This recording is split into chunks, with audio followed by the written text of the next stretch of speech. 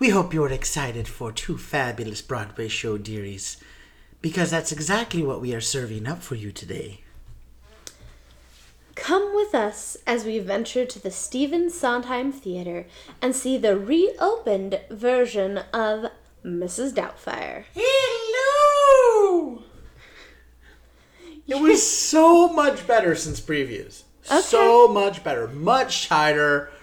All of the dialogues and songs seemed much crisper. The story's much clearer and more fun. Rob McClure is a dream. He's going to rack up several award nominations, if not awards themselves, and he deserves them 1,000 times over. I mean, he's brilliant.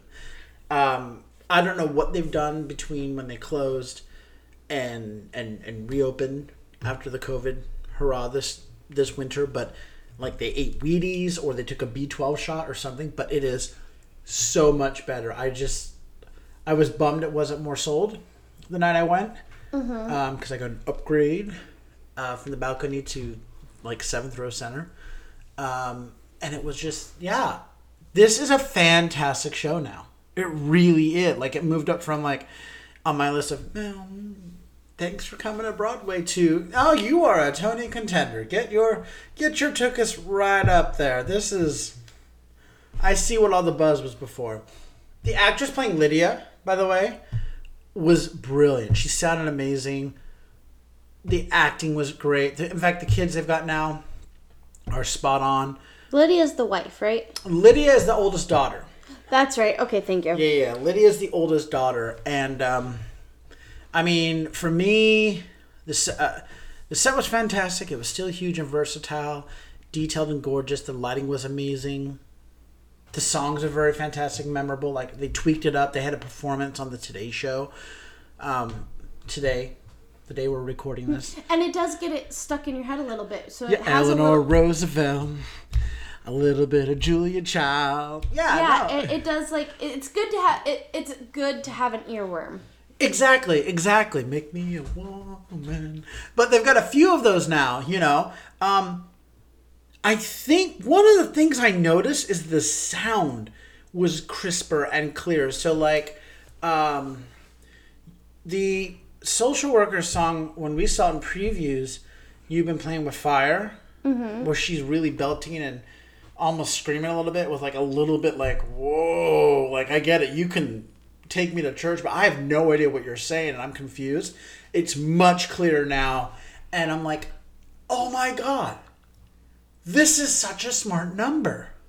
Okay. It's the Dream Ballet. Okay. It's the spiraling out of control. You've been playing with fire, you're getting burned. You know, and there's an army of Mrs. Doubtfires that come out. It's the Beetlejuice where he has all the Beetlejuices. Do you hear that sound? You know, and everybody's going crazy. It's that. So I was like, oh my God, this is actually a really smart show.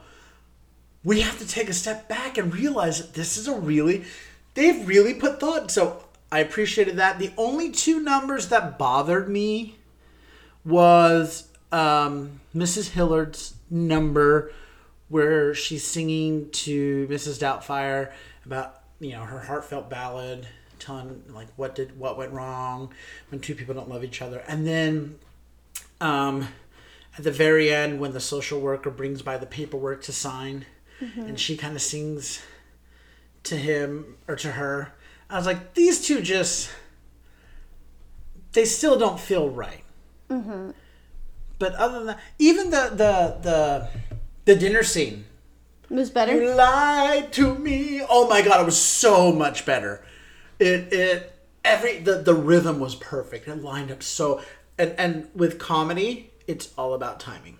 So it lined up so much better, and I was like, yeah, this, mwah. I can't wait. I can't wait to see it again. I really can. My mom's coming to town, and I'm like, oh, I get to go see this with her. Like, yay! So, guys, go see this show. I'm moving it up to a whisper recommendation, like a director's pick, whatever we're going to call it.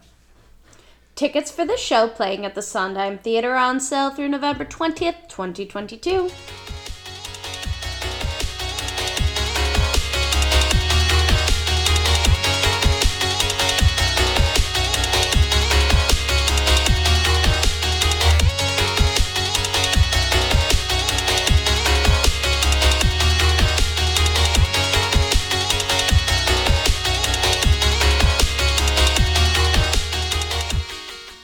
next we head to the August Wilson Theater via Henry Street to see the now open revival of Funny Girl. Hello, gorgeous. I love this musical, but then again, Fanny Rice is my favorite vaudevillian. Now, hold on a second. I have to call out one thing on this. You love this movie.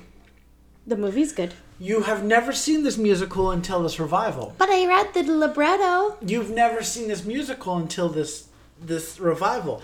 This is true. They did so much work between the preview performance that we saw and this performance that I saw. This show got just trashed by the critics, and shame on them. If you're a critic and you hear this, I'm sorry. I'm no shame in that, because the show is fantastic, and I feel like Beanie is getting criticism for things out of her control. She sings the part incredibly well, and it is not an easy part to sing, first of all. She delivers the humor incredibly well every night. She acts the hell out of this part. It's fun. It's exactly what you go to the theater for. And unless you saw the original version, 50 years ago, with Barbra Streisand, stop acting like you have a candle to hold to this show. You know what I mean? Like, go in and have a new experience. We talked about this on our 50th Stage Whisper episode of Evita. Stop going in and expecting something that happened 50 years ago. Go in and go see this new version and really enjoy it, because these performers, Jane Lynch, Raman Karimloo, Beanie Feldstein, and I can't think of his name, the amazing tap dancer. I mean, they are giving incredible performances that just give me life. My issues with the show during the previews, my biggest issues were the big numbers like The Greatest Star and Rain on My Parade were a little underwhelming. And they didn't feel staged, right? Especially Rain on My Parade didn't feel staged right. And I was like, it feels like a directorial thing. Like, just let her off the leash and just go. Like, we are expecting this to be a big Broadway number. And it's there now. Don't Rain on My Parade. Oh my God.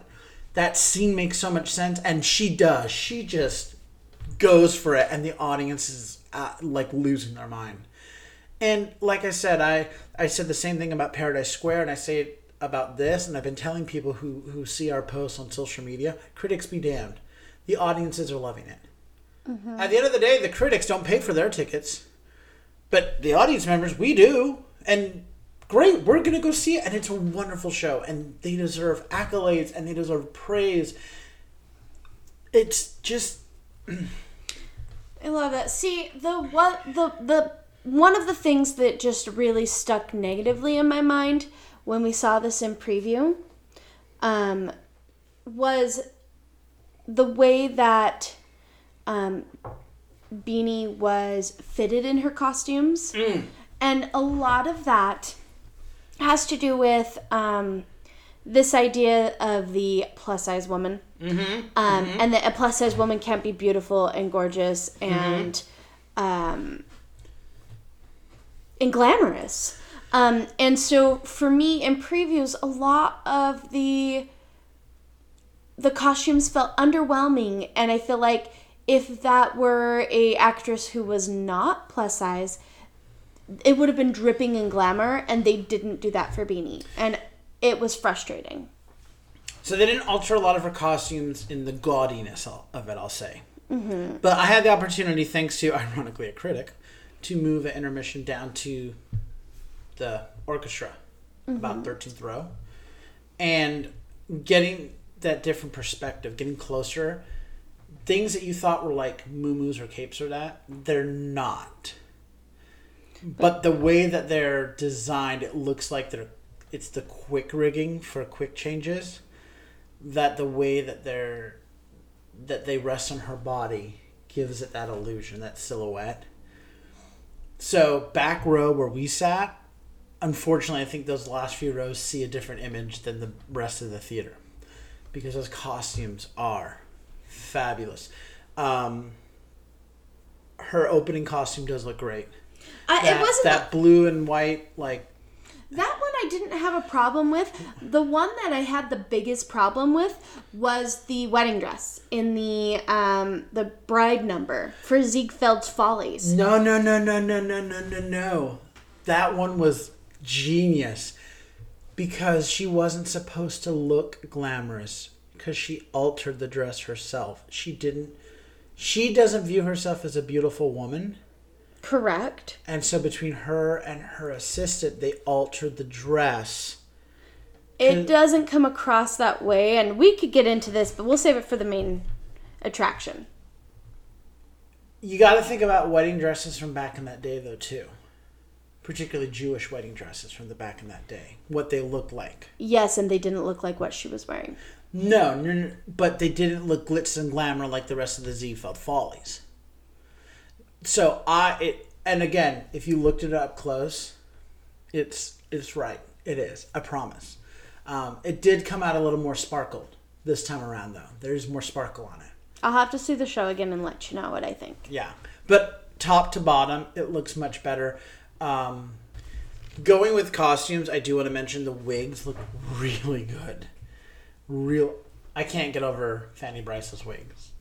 They look so... I can't remember if in previews, but when she's like young Fanny, she's got like her hair's kind of down and it looks so good. This cute like curl coming down and all the way through. I love that her hair has bounce in Act 2. It's curled, but it's got this great bounce and it shapes her face so wonderfully. And I could go on and on and on. The orchestra is exquisite. The new book is stellar. Seriously, this is just a wonderful show. And other thing I want to mention, on the way out I noticed this. You know, it's the August Wilson Theater, and they usually have stuff up on the walls about the August Wilson Theater, plays he wrote, shows he's done. Did you know that on the way up to you enter the lobby and then you go up a flight of stairs to get to the theater? Mm-hmm. Up those flight of stairs, they have all this stuff about Fanny Brice. I didn't see it. Did they have that when we saw it in previews? I didn't notice it. Oh my gosh, I love that. So programs and music and things like that. So that's really, really cool. Tickets for the show playing at the August Wilson Theater are on sale through November 20th, 2022. And this concludes this episode of the Broadway Bulletin. Be sure to tune into our next edition coming out every Tuesday and Saturday. So until next time, I'm Andrew Cortez. And I'm Hope Bird. Reminding you to turn off your cell phones. Unwrap your candies and keep your mask on. And keep talking about the theater. In a stage whisper, dearie. Thank you. Two